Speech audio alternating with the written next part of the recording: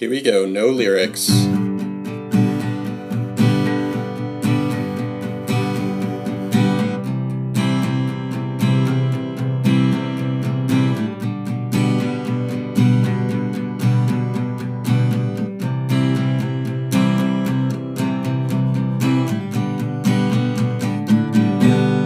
Yeah, it's season finale time.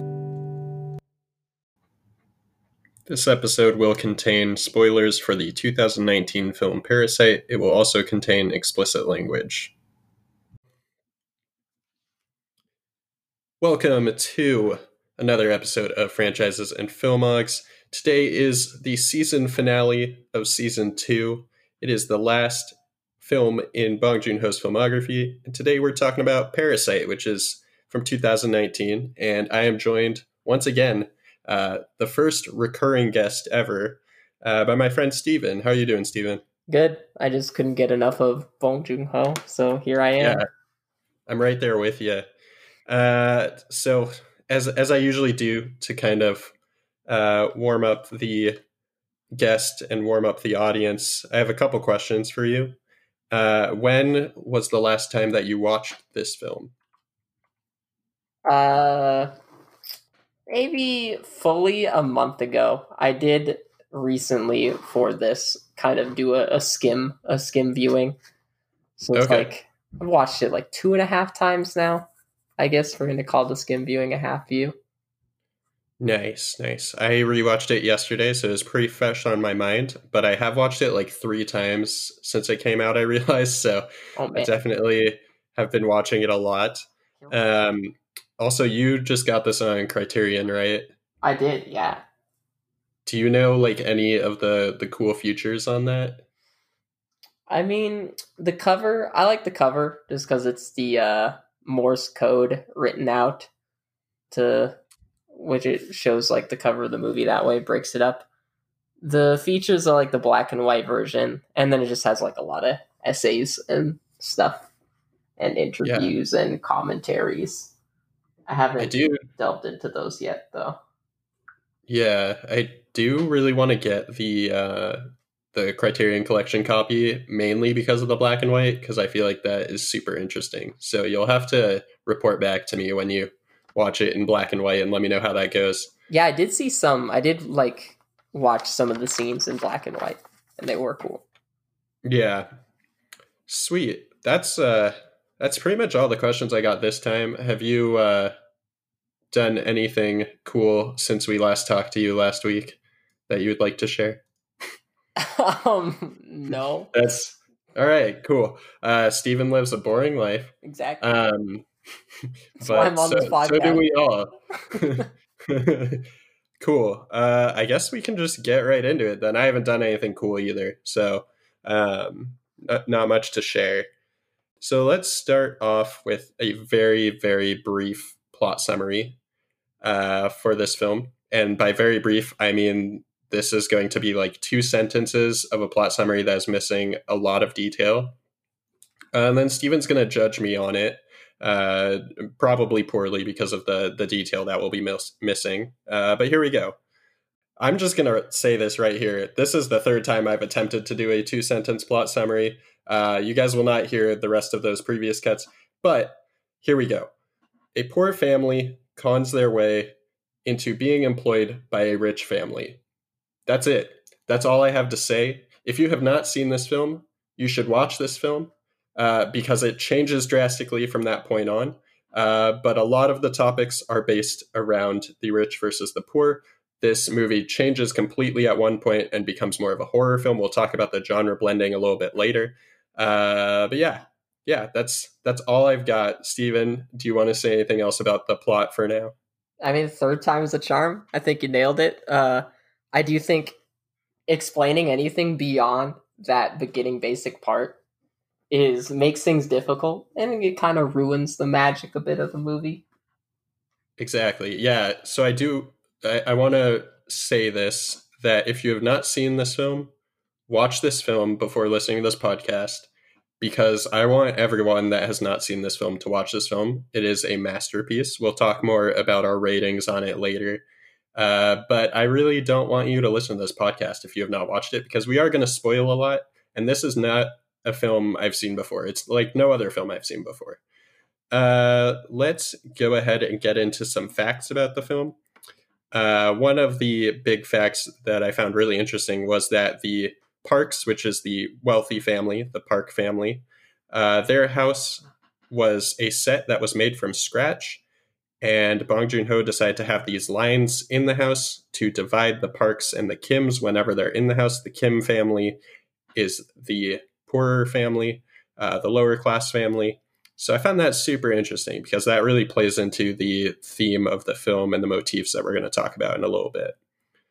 What else here? We've also got Bong Joon-ho making nods toward Hitchcock. He uses stairs a lot in this film, which seems to be a nod toward Hitchcock films. So that's interesting. This film was shot in 77 days, which feels like a very short time to make this film. It is a long time, I guess, when you think about it, but it seems short to make a film that is this good. And this is the fourth film featuring one of our favorites, Kang Ho Song, that Bong Joon-ho did. So yeah, frequent collaborator with Bong Joon-ho. Do you have any facts you want to add or say anything about those facts? Yeah, I mean, the house stuff, how it was built from scratch, it sounds very like Kubrick-y. I know he was a stickler for locations. I think it was, I forgot which movie it was, but I think he spent like months trying to find the house with like the right door for a certain scene. I don't know. Kubrick was crazy. I don't know if this is a fact, but I did notice that the architect that is mentioned in the movie for the house is named Namgoong, which is the name of Sang-ho character in Snowpiercer. Yeah, I noticed that too. After watching, rewatching Snowpiercer and then watching this one, I noticed that and I was like wondering if that was intentional. I guess it probably was, but yeah, little Easter egg maybe. Yeah. This film also is a big award winner, and we're not going to name every award that it won and was nominated for, but two of the biggest, or a couple of the biggest, I guess. We've got the Palme d'Or for the Cannes Film Festival, and this was the first Korean film to ever win that, so that's huge. And this won Best Picture and Best Directing, Best Original Screenplay, and Best Foreign Film at the Oscars, or the Academy Awards. So very successful film. Yeah, that's pretty much all I've got in terms of facts. So we can just go ahead and get started talking about the film. One of the big things I really wanted to talk about was all of the callbacks to previous Bong Joon-ho films, since we've seen them all now. Or if you're listening to this, maybe you've seen them all, but there are a lot of callbacks. And one of the big ones that I noticed was there's this scene early on, and it goes all the way back to Bong Joon-ho's first film. And it's a scene where they're fumigating the lower class area where they all live. And Kang Ho Song's character, he's the father in the poorer family, the Kim family.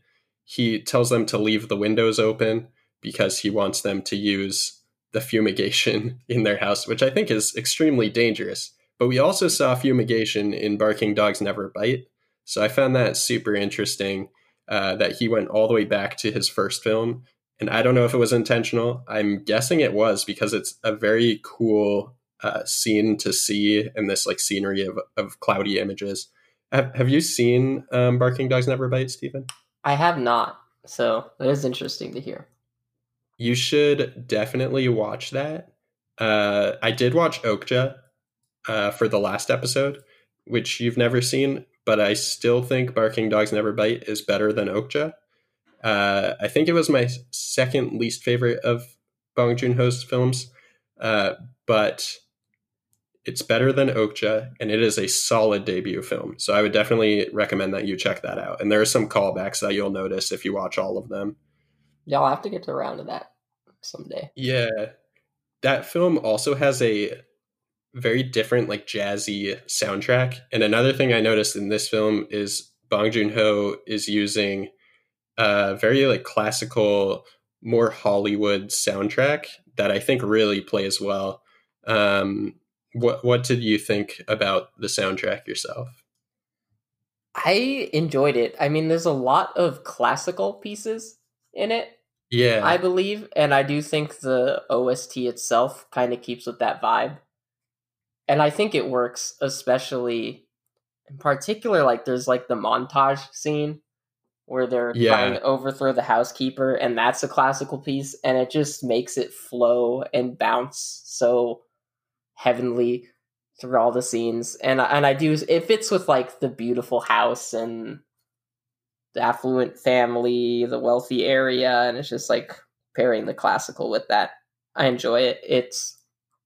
It definitely works too as kind of a clash to some of the later stuff that happens in the movie. yeah, absolutely. I definitely enjoy the soundtrack, and I think that montage scene is one of the best scenes in all of Bong Joon Ho's career. That ends in a very comedic moment, but also is about a lady having an allergic reaction. So it's more of that awkward, dark humor that just works so well for Bong Joon Ho. So I really enjoyed that scene. I We can really talk more like about that. Kong Ho's face at the end of that Yeah, scene when he like yeah, he brings makes up this face. the fake bloody tissue and he's like, "Oh, look at this!" It's so good. Yeah, it's like it's tailored to become a meme, really. It has that like one shot just makes you laugh. Mm-hmm. Uh, so I really like that. This film is also beautifully shot, and unlike a lot of his other films, there's not a lot of areas that are shot in this film. Like it's not a lot of countryside shots. There's a couple, but a lot of it just takes place in this one house that was apparently just made for this film specifically. So I really enjoyed that, and I think that he uses these angles really well. We talked about lines that divide the Park and Kim family. I wish I knew that before I rewatch this film so I could kind of notice that more. But overall, I really enjoy just the scenery, and even in close quarters, it feels like there's wide angles still being used that just work. They just work for him, I guess. Did you want to say anything about how the film is shot as well, Steven?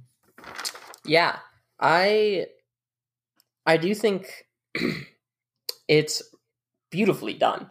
First of all, because the house is beautiful, all the scenes are composed perfectly, and I do like the contrast. I think when the Kims are in their, like basement apartment, the shots feel a lot more claustrophobic than when they're in like the Park's home. I feel like the camera starts moving a lot more freely. It's like more open. The shots are wider, which I think is a nice contrast. And then in the intense scenes, especially at the end, it switches to kind of like a handheld camera, but it's done properly. It's done enough to increase like the tension and the anxiety of a scene.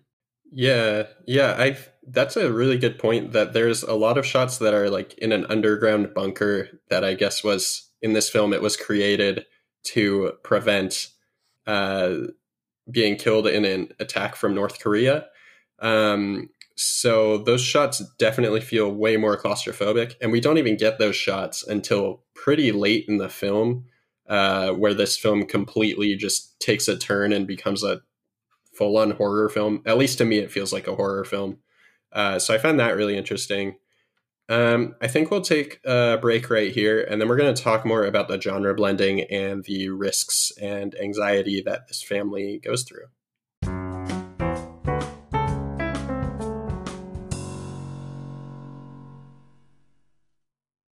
Welcome back to Franchises and Filmogs. We're talking about Parasite, my friend Steven. The next thing I kind of wanted to discuss in this next section here is risks and anxiety. This family goes to great risk to become wealthy. We'll talk more about rich versus poor, but they take these great risks by basically hiding in jobs that they should not have or are not qualified for. I guess they're okay with having them because they do fine in the jobs. But it makes for a really tense tone throughout the film. I found myself uh, clenching up and just very anxious throughout the film. There's one scene specifically that everything turns, and to me, that's when the older or previous caretaker for the house comes back and rings the doorbell, and all of the Kim family, which is the family that took her job and the driver's job and all of the other family jobs, she comes back and finds that they're all in the house just hanging out while the Park family, which is the rich family, is out camping for their son's birthday. And that's really where the anxiety starts for me. Is that where you feel it too, Stephen, or is there an earlier point? Yeah, I definitely think that particular scene is, and kind of that whole like next like 20 minutes is a masterclass in tension. The way it transitions to them joking, having fun, to the doorbell ringing, and everything changes. I think it's really difficult to create a feeling of anxiety and tension in a movie. At least for me, I don't feel that like physical emotional sensation all that often. I think like in terms of masters of it, like Tarantino is incredible. Like especially like, scenes like the table scene in Django or the bar scene in Inglourious Bastards. It's kind of on that level for me in that scene. And I think there's other parts of like anxiety in the movie where it's just a lot of lying, them lying and scheming in front of these people. I think it's just stuff that would normally make you kind of just feel nervous in your seat, like squirm a little bit, that kind of stuff. Yeah, when this first came out, I had a friend so everyone I talked to was like, this is a great film, it's a masterpiece. And I asked one of my friends specifically, and they said they hated it because it made them so anxious. So I found that really interesting. That's the only person to date that I've talked to that said they hated this film. And I think she also said it was great, but she hated it because it made her extremely uncomfortable. Okay, I love when like a movie can make me feel something that like physical. Yeah, definitely. And it's very subtle. Like this is not a straight horror film. Toward the end, I guess there's one character in it that kind of makes it more of a horror film. But it's definitely not billed as a horror film to start out, and it doesn't ever hit that point until very late. So I think that's really well done. I think we should also talk about how it devolves uh, into the ending of this film, because it starts off mainly as a comedy. This is all my opinion. I think people are going to watch this film and feel differently every time they watch it. I feel like I've rewatched it and felt differently about certain scenes. But to me, it starts off as like a drama comedy, dramedy, if you will. And then it goes into a more anxious tone once that doorbell rings and the old caretaker is coming back. And she's coming back to check on her husband, who is left in this bunker downstairs. And that's where it shifts directly into more of a horror film because this guy's basically been stuck in the basement. He almost seems like a monster at this point, which is what being stuck in a basement for. I don't remember how long he was there, but it was many years with barely any food and only being able to sneak out to take food. And that's where it becomes more of a horror film. And then it turns into like a short action film. And then it becomes more of a drama again. And I don't know, it just constantly bends. It's still somewhat humorous throughout, but dark humor. What do you think about the tone like throughout this movie? Are there certain points that you feel it shifts directly to one genre or another? Yeah, I definitely think the beginning of the movie is very funny. Like most of Bong Joon-ho's work, it starts off with a lot of humor, and his humor always seems to translate surprisingly well across languages. I think he's got a good knack for that. And I do think there comes a point, like there did come a point when I was watching, where I noticed the humor wasn't there anymore. It was just kind of something I was like, oh, I haven't laughed at something in a while. And then that's kind of about when, the doorbell rings, and it does shift to a more thriller horror moment when you discover the person under the floor. And then it's kind of a more thriller element when they're hiding from the Park family, like under the table and stuff like that. And then it does kind of, the flooding is jumping into like a action scene. But I do think like the majority of the movie kind of stays in that drama realm with the black comedy elements. So it all kind of starts to go downhill toward the end of this film when the guy living in the basement comes up and decides to go on a killing spree because he's pretty pissed off at the Kim family, the poor family, for keeping him in the basement and basically killing his wife as well. So that's kind of how this all devolves into a more horror film, because you just see the stabbing kind of going on at a garden party that's meant to be the son's birthday party. I thought that this ending was very shocking. When I originally saw trailers for this film, I did not know what to think at all, and this is not what I expected, but I thoroughly enjoyed it. I guess enjoyed might not be the best word for that, but I think it was definitely an artistic choice to have this film change so much throughout. But what did you think about the ending, Stephen? Yeah, I found it shocking as well. I didn't expect it to turn into kind of a slasher film light at the end, and it was especially surprising when Kang Ho stabbed Mr. Park. And I thought that was an interesting part of the movie. I think there's like a lot of discussion to be had around that. I think there's like a lot of build up in terms of the actions and emotions that finally push him over the edge. I think one thing I kind of noticed recently is Mr. Park talks a lot about saying like he likes workers that don't cross the line.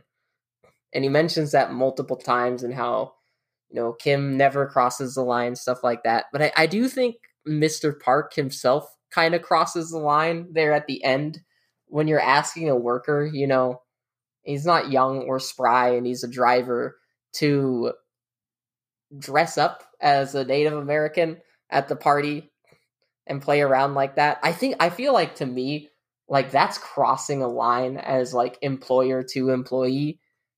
And I feel like that like lack of respect from Mr. Park, and then I guess the lack of respect he showed the guy, the crazy guy who was stabbed now with like the sausage skewer. Yeah. When he came over and like just was reacting to the smell, and like they do mention, like the guy who just stabbed Kim's daughter has a lot of respect for Mr. Park. He's the one that like praises him every time he comes home. He sends him the Morse code signals about how great he is and stuff. And I guess it's like he focused so much on the reaction he has was just like covering his nose with the smell, and it was that once again that like I guess reminder for him, and it's one of the big like motifs of the movie is this like the smell of poverty, the something he can't change, like the status that he cannot remove from himself no matter what he does unless he gets out of like the current situation they're stuck in. And I do think that moment was also an interesting, I guess, parallel to the name of the movie, where it was kind of like the parasite killing its host. It's like it was done with that host, and it's time to kill it and move on. Like the Kims are more of a bad parasite, while the Moon and her husband were maybe a more benevolent parasite that respected their hosts.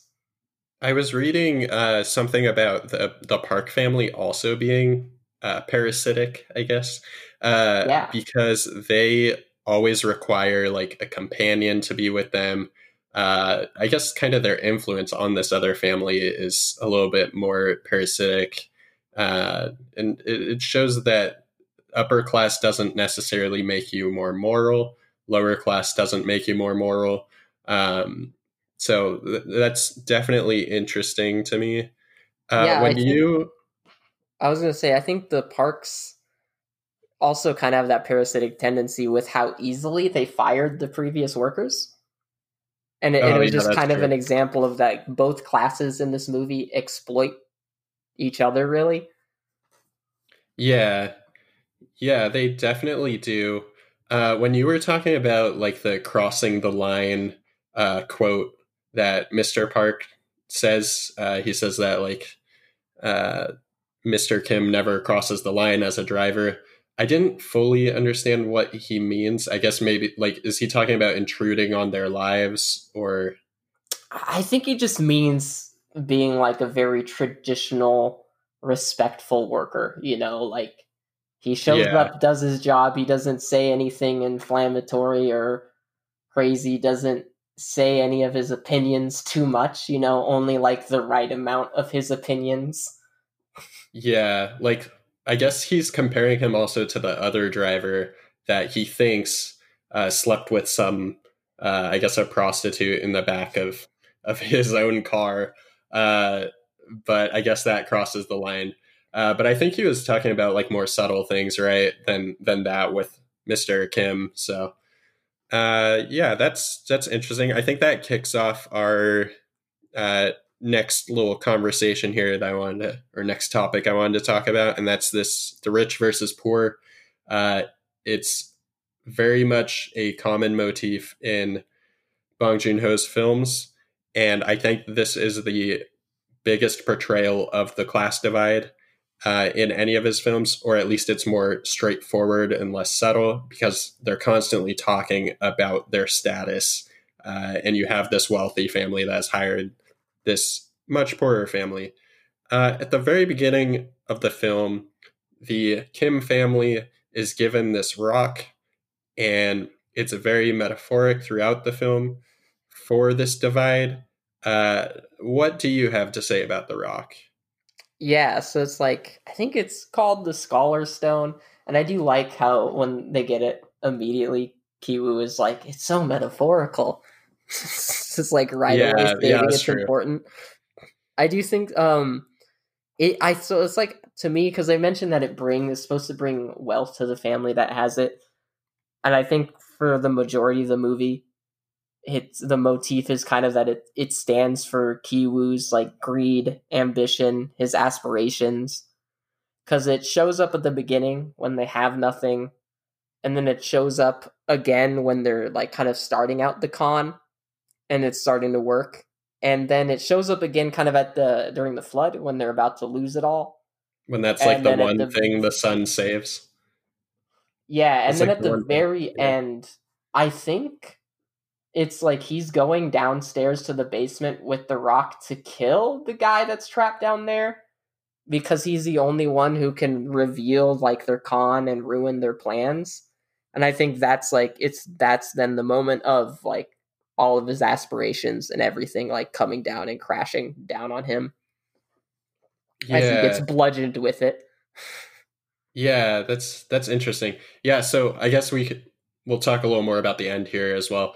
But the son gets clobbered by the rock basically, and I don't know how he survives this at all. But he ends up going through a brain surgery, I guess, and he after that has a big disability, but he seems to relearn things as time goes on.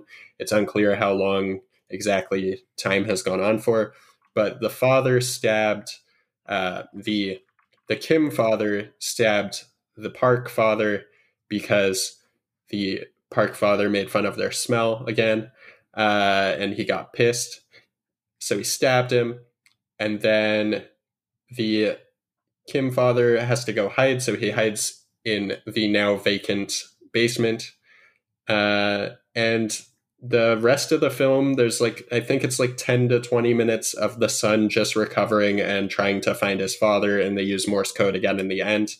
But another point where we do see that rock is at the very end. He places it in a river, I think. I don't know. Do you remember that? Yeah. I Yeah, think that so I might be think like him giving up like those ambitions maybe. Yeah, so the end is pretty ambiguous as well, because we don't really know if the son finds the dad or not. Like in the film, the son does find the dad and figures out how to read Morse code. But at the very end as well, there's a scene of him like writing a letter, I think, that shows he hasn't found the dad yet and is still trying to gain wealth to, or he found the dad, but he has not been able to acquire the house in order to save his dad from the basement, basically, and let him out from the basement. So I really like the ending because it's pretty open to interpretation. Um, and The Rock makes it the full way through the movie until the like very end when it's laid in a creek that shows him, I guess, just giving up, as Steven said, on his idea of trying to gain master wealth. I don't know. I guess this is kind of confusing me now because when he puts the rock in, does that mean he does not care as much about money anymore? Because he still needs the money to get the house. I have a more, I guess, not happy view of the ending in the traditional sense. I feel like we have the dream sequence where he's like, I'm going to go straight.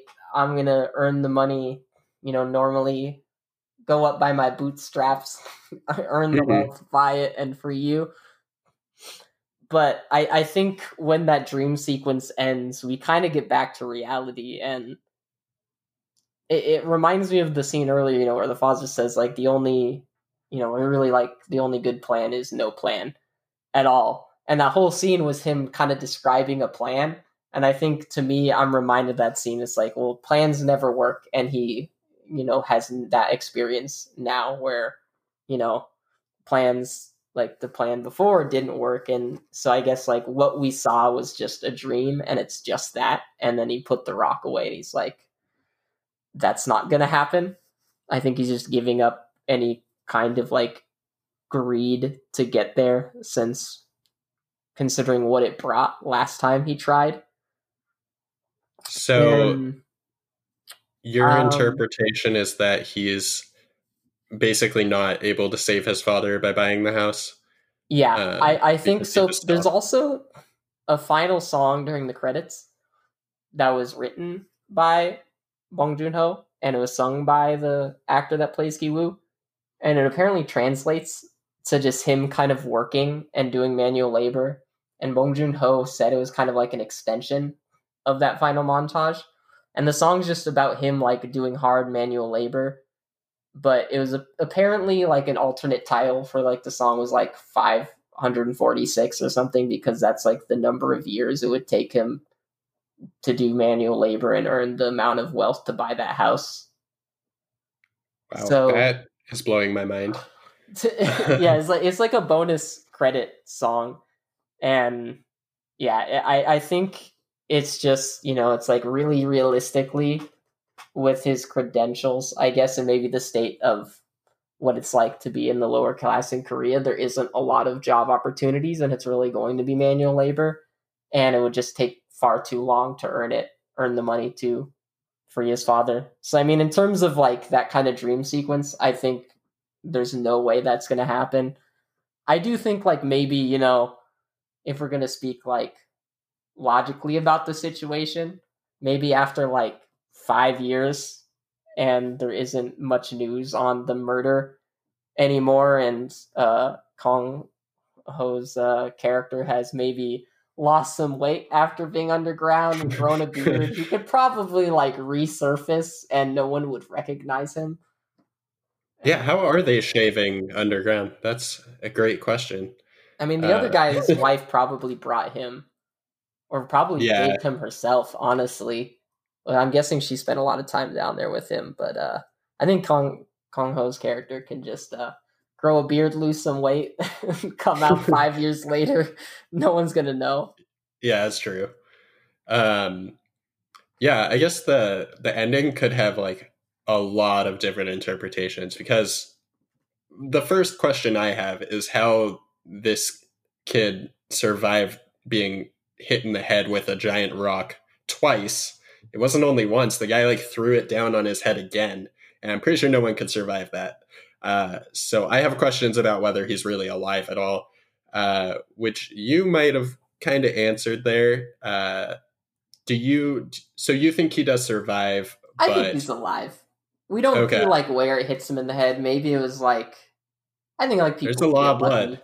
People can get lucky. It was a lot of blood, but he did get like he got pretty quick medical attention because his girlfriend like picked him up and like carried him out. Yeah, that's true.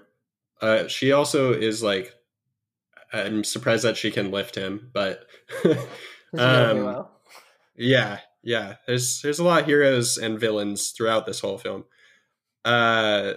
Yeah, I think that's pretty much all I have to talk about Parasite. Are there any specific scenes that you want to talk about?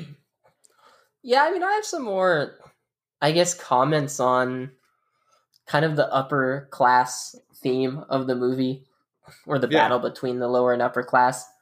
I do like the difference between, like, first of all, I do think like this is a much more nuanced take on the theme compared to Snowpiercer.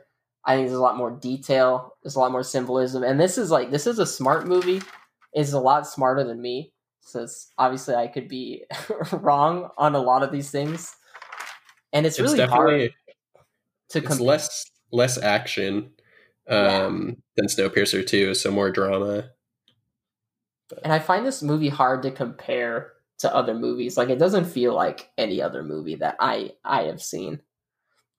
But I do like that in like Snowpiercer, the story is told linearly, like very literally, it's linear with like the horizontal structure. And then like Parasite, I think, has like the very vertical visualization of the class struggle, which I just think is cool between the two movies, that it's just like two different visual takes on the same theme. Because like in Parasite, you have the Kim's basement apartment, so that's underground. Then you have the Park's hilltop home, and then you got the one crazy guy, Da Hai is Da Hai is his girlfriend upstairs room for tutoring.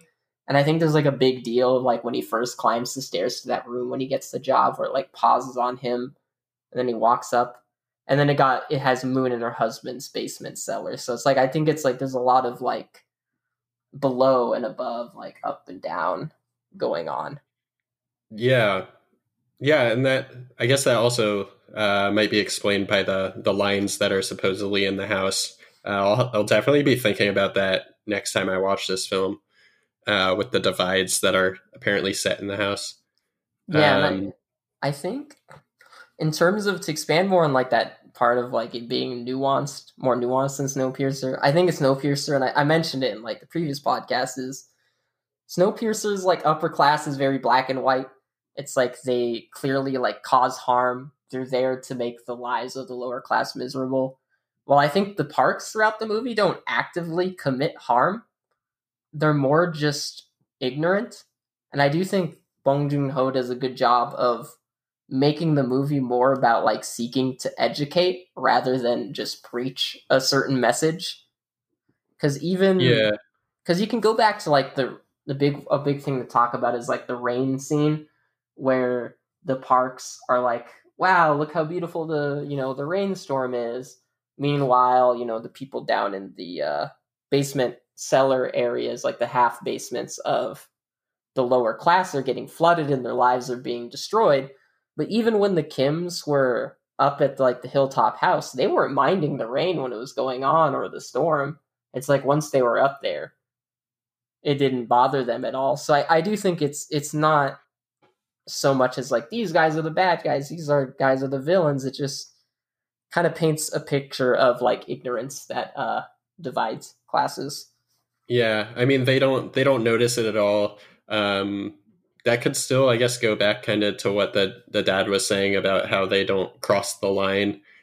What the Park father was saying, how the driver doesn't cross the line because he's not sharing about his personal life, and Mr. Park doesn't seem to really care about his personal life. Like they never ask them like, how is your home? Where do you live? No. Like, they don't even know where they live. I think that's a big thing about Mr. Park with the crossing the line is like he doesn't want to hear about their personal life, and like if you want to state your own opinions, it better like agree with Mr. Park's opinion. Yeah. so it is kind of just like he's not doing anything to really like. He's not trying, I guess, to insult or harm Mr. Kim, but he is doing it through his kind of, I guess, his ignorance and his lack of empathy. Yeah, well, he doesn't even notice that Mr. Kim notices every time that they're like making weird gestures about the smell of him. So yeah, he just seems extremely ignorant about everything going on around him that's not involved in his own life. So, which I think that's definitely something a lot of money can do to people.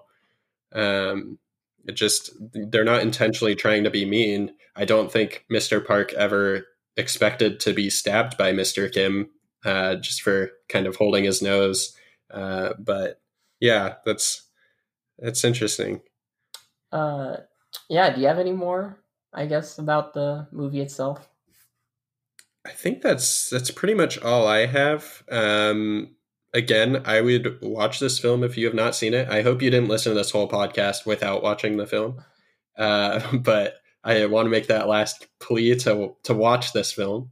But yeah, I think that's. I do have a question for you though. Yeah. I just because this was the first internet or foreign movie to win Best Picture. I was curious what your thoughts are on other foreign movies that should have won Best Picture. I have a few listed, but I'll let you go first. Okay. I have a couple that were not nominated, and then I have a couple that were nominated and didn't win. So number one, in the first season of this podcast, where I watched all horror films, I watched Goodnight Mommy, which is terrifying. I don't love it myself, but I think it is Oscar worthy. I don't know if you've seen that film. I have not. But that's a great one. And then we'll go to a completely other spectrum here. And the movie Your Name, which is animated. Yeah. I'm trying to remember the director's name, but he is being hailed as the new Miyazaki, basically. That is a great film. And I don't think you'll see anime films really being nominated for Oscars, but I think it's an Oscar-worthy film. Makoto I've also Shinkai. got Shinkai. I gave that a 5 out of 5. It's a really good film. Great soundtrack, great visuals. I think it could be Oscar worthy. I would have loved for that to just win Best Picture straight up. I mean, I liked La La Land slightly more, but I would have loved Your Name to just take home Best Picture. Yeah, and then I guess I'll leave with two that were nominated but didn't win. I think that Roma deserved Best Picture. It lost to Green Book. Green Book is an okay film. There's a lot of controversy about it right now. I'm not against it winning necessarily. I can't bring up the controversy right now because I don't remember it all off the top of my head. But I think Roma was a better movie. And then Crouching Tiger, Hidden Dragon, I think should have won an Oscar, and it was beaten by Gladiator. The first time I watched Gladiator, I thought it was great. The newest time I watched Gladiator, I thought it was actually complete garbage. So that's a hot take, but that's what I'll give you. What have you got? Yeah, and to comment on yours, I haven't seen Gladiator, but I do like Crouching Tiger, Hidden Dragon, and I haven't seen Roma yet, which I really should since I love Quaron. So you should watch Roma. That's great. So what I have is first one is Akiru, which is a Akira Kurosawa movie. And 1952. What won that year for Best Picture was The Greatest Show on Earth, which I'll admit I haven't seen, but it doesn't seem like it has the greatest ratings on IMDb. And Akiru is like, it's still relevant today. Like, its messages, it's beautiful, it's sad, it's amazing. I can't see how. I'd have a hard time imagining there being a better movie that year. And then I put Pan's Labyrinth. And it did get nominated for Best Foreign Film. It didn't win. I think it could have won Best Picture. What won that year is The Departed, which is a solid movie. But I think Pan's Labyrinth is just a lot more imaginative and original. And I definitely, having seen both, I easily prefer Pan's Labyrinth. And then... That's tough. Yeah, and then Come and See, 1985 is Elem Klimov is from a Belarusian director, and it's about a kid during World War II, during like Germany's invasion of Belarusia, and it is maybe one of the most harrowing like films I've ever seen. It's horrible. It's just incredibly made. Like the atrocities in the movie just feel it's like it's an incredible like experience to watch. And what won that year is Out of Africa, which I've never heard of. And I mean, obviously, I'm criticizing a movie I've never seen, but I do think it speaks a lot to like how many people are talking about like Out of Africa today compared to like I think the impact that like Come and See had on cinema. And then the last thing I put was Scenes from a Marriage, and it's Ingmar Bergman, and like it was like a mini series, which is definitely better than the movie. But there's a movie version of Scenes from a Marriage, and that year though, Ingmar Bergman did get nominated for Best Picture for Cries and Whispers, which was surprising to see. So I think he could have had honestly 2 nominations that year, and maybe could have won for any of them. I haven't seen Cries and Whispers yet. Interesting. I definitely need to watch all of those. I've only seen Pan's Labyrinth out of that group, but I definitely need to rewatch Pan's Labyrinth and watch all of those. One thing I've not been great at is watching classic films. I don't know why. They're usually better than the films I'm watching today. But I've heard Come and See is great, and I think it's also on like every advertisement I see for the Criterion Collection. So definitely going to check that out. It's definitely a movie you can put into the category of just an experience. It's like there's really nothing like it the way it's filmed, and I think it's famous for like it's one of its like final montages. But it's brutal. It's not for the faint of heart at all, and it's like it's a lot of people can say that about movies, and you watch the movie and it's like, it wasn't that bad. Come and See is that bad. Yeah, I'll definitely check that one out. I guess we'll close this off by giving our rating and overall opinion of Parasite.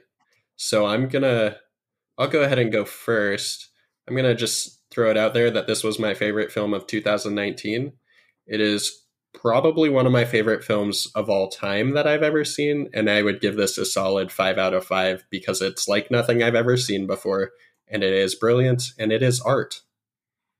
What do you think? Yeah, I also gave it 5 out of 5. I think it's a masterpiece.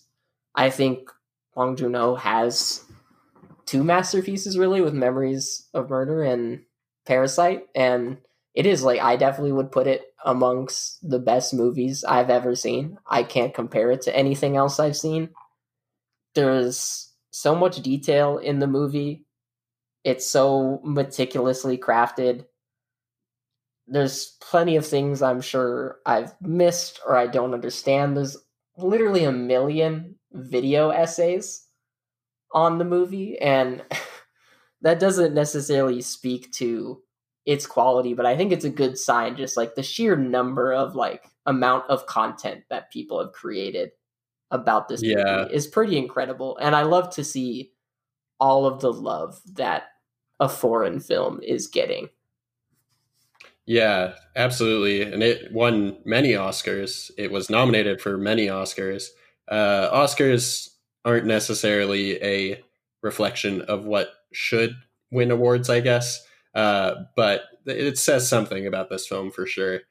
I think that's pretty much everything I've got. Was there anything else you wanted to say before we close it off? No. I mean, I think it's just Parasite's a good example. Is why don't be scared away by subtitled movies. Watch foreign movies. There's great things out there, especially like other Korean stuff like Burning, 2018. It's a fantastic. I haven't seen that yet. That's another movie. It's like I can't really compare it to anything else, and it's super awesome. Have you seen An Elephant Sitting Still? I think that's what it's called. No, I don't know what it is. Like 3.5 hours. I watched it with some friends, and then we got food after. But it is brilliant. It's a great film. You should check that out. I think I'm saying the title right. I think it's An Elephant Sitting Still or Standing Still, maybe. But yeah, that's a good one.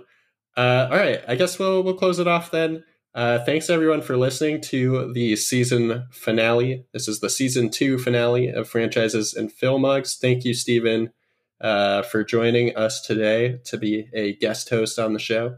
Always a pleasure. Yeah, and you're welcome back whenever. I think on Saturday I'll release what's coming next because I don't know yet. We'll see.